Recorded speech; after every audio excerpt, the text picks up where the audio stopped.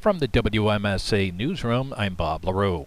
A Potsdam family who lost their son to suicide after being blackmailed online nearly 4 weeks ago is now facing a second online scammer trying to profit off the tragedy. The family of 15-year-old Riley Bassford has gone to state police again after learning that an apparently fraudulent GoFundMe account was established to scam people for money in the boy's name. If you're a parent, grandparent, student, or community member concerned about online exploitation of minors, mark your calendar for this coming Wednesday, April 28th at 6 p.m. The Massena Central School District and Renewal House of St. Lawrence County will host a community forum on identifying and preventing digital exploitation of children. The event, designed to establish a community dialogue, comes after two teenagers, an 18-year-old girl from Heuvelton and 15-year-old boy from Potsdam, took their own lives after being blackmailed for substantial amounts of cash by online predators. State police say at least a dozen similar blackmail attempts, where local children have come forward, are being investigated as well. There are also known cases of adults, some senior citizens, receiving similar threats or online scams either in emails or through Facebook. The April 28th event is intended to be an open discussion on the growing problem. At least 150 people from across the region have already signed up for the Zoom online session on the Massena Central School homepage or Facebook. The session will be held from 6 until 7:30 p.m. Other similar events are also expected to be scheduled in the future. Massena's new mayor is no stranger to Massena politics. Tim Auffeld was selected this week to fill the post, left vacant over 3 months ago with the resignation of Tim Currier. Auffeld served as a Massena Village trustee from 2010 to 2018.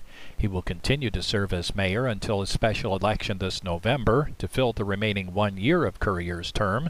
The full 4-year mayor's position will be up for election again in November 2022. The Village of Massena is hosting Public Information Meeting number 1 this evening to discuss updates to its local waterfront revitalization plan. At the introductory meeting, starting at 6 o'clock online, officials will present the planning project and boundary and discuss a preliminary inventory and analysis of the targeted downtown area.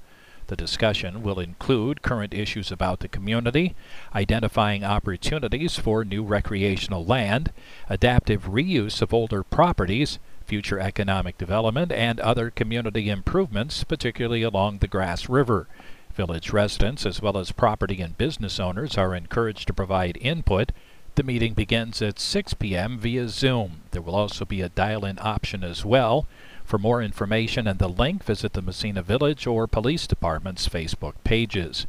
The Board of Directors of the Associated Colleges of St. Lawrence Valley, supported by the Chief Diversity Officers for each institution, issued a joint statement yesterday on the conviction of Derek Chauvin on all counts for the murder of George Floyd.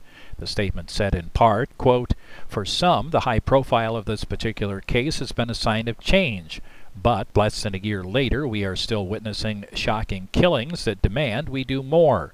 The Chauvin verdict is a small step toward justice and dismantling systemic racism. We clearly have a long way to go." The Associated Colleges invited all members of the North Country to take part in reflection and action in order to support anti-racism and truly equal justice for all. They said we must do better.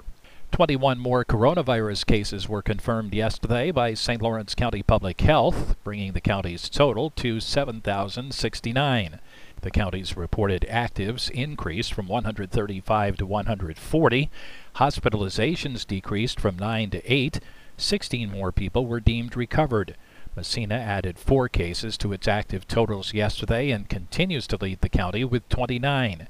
Canton is at 15, Potsdam 13, Stockholm 11, Brazier and Parishville both pushed up cases to 10. The rest of the towns are in single digits with no cases in 11 towns.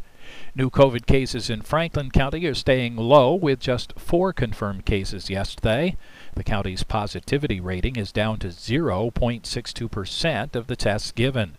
With 11 new recoveries, active cases countywide fell from 51 to 45. Tracing quarantines were also reduced from 160 to 151. with 16 active cases each in Malone and on the St. Regis Mohawk Reservation. Those are the only locations in the county with more than 5 active cases. From the WMSA Newsroom, I'm Bob LaRue.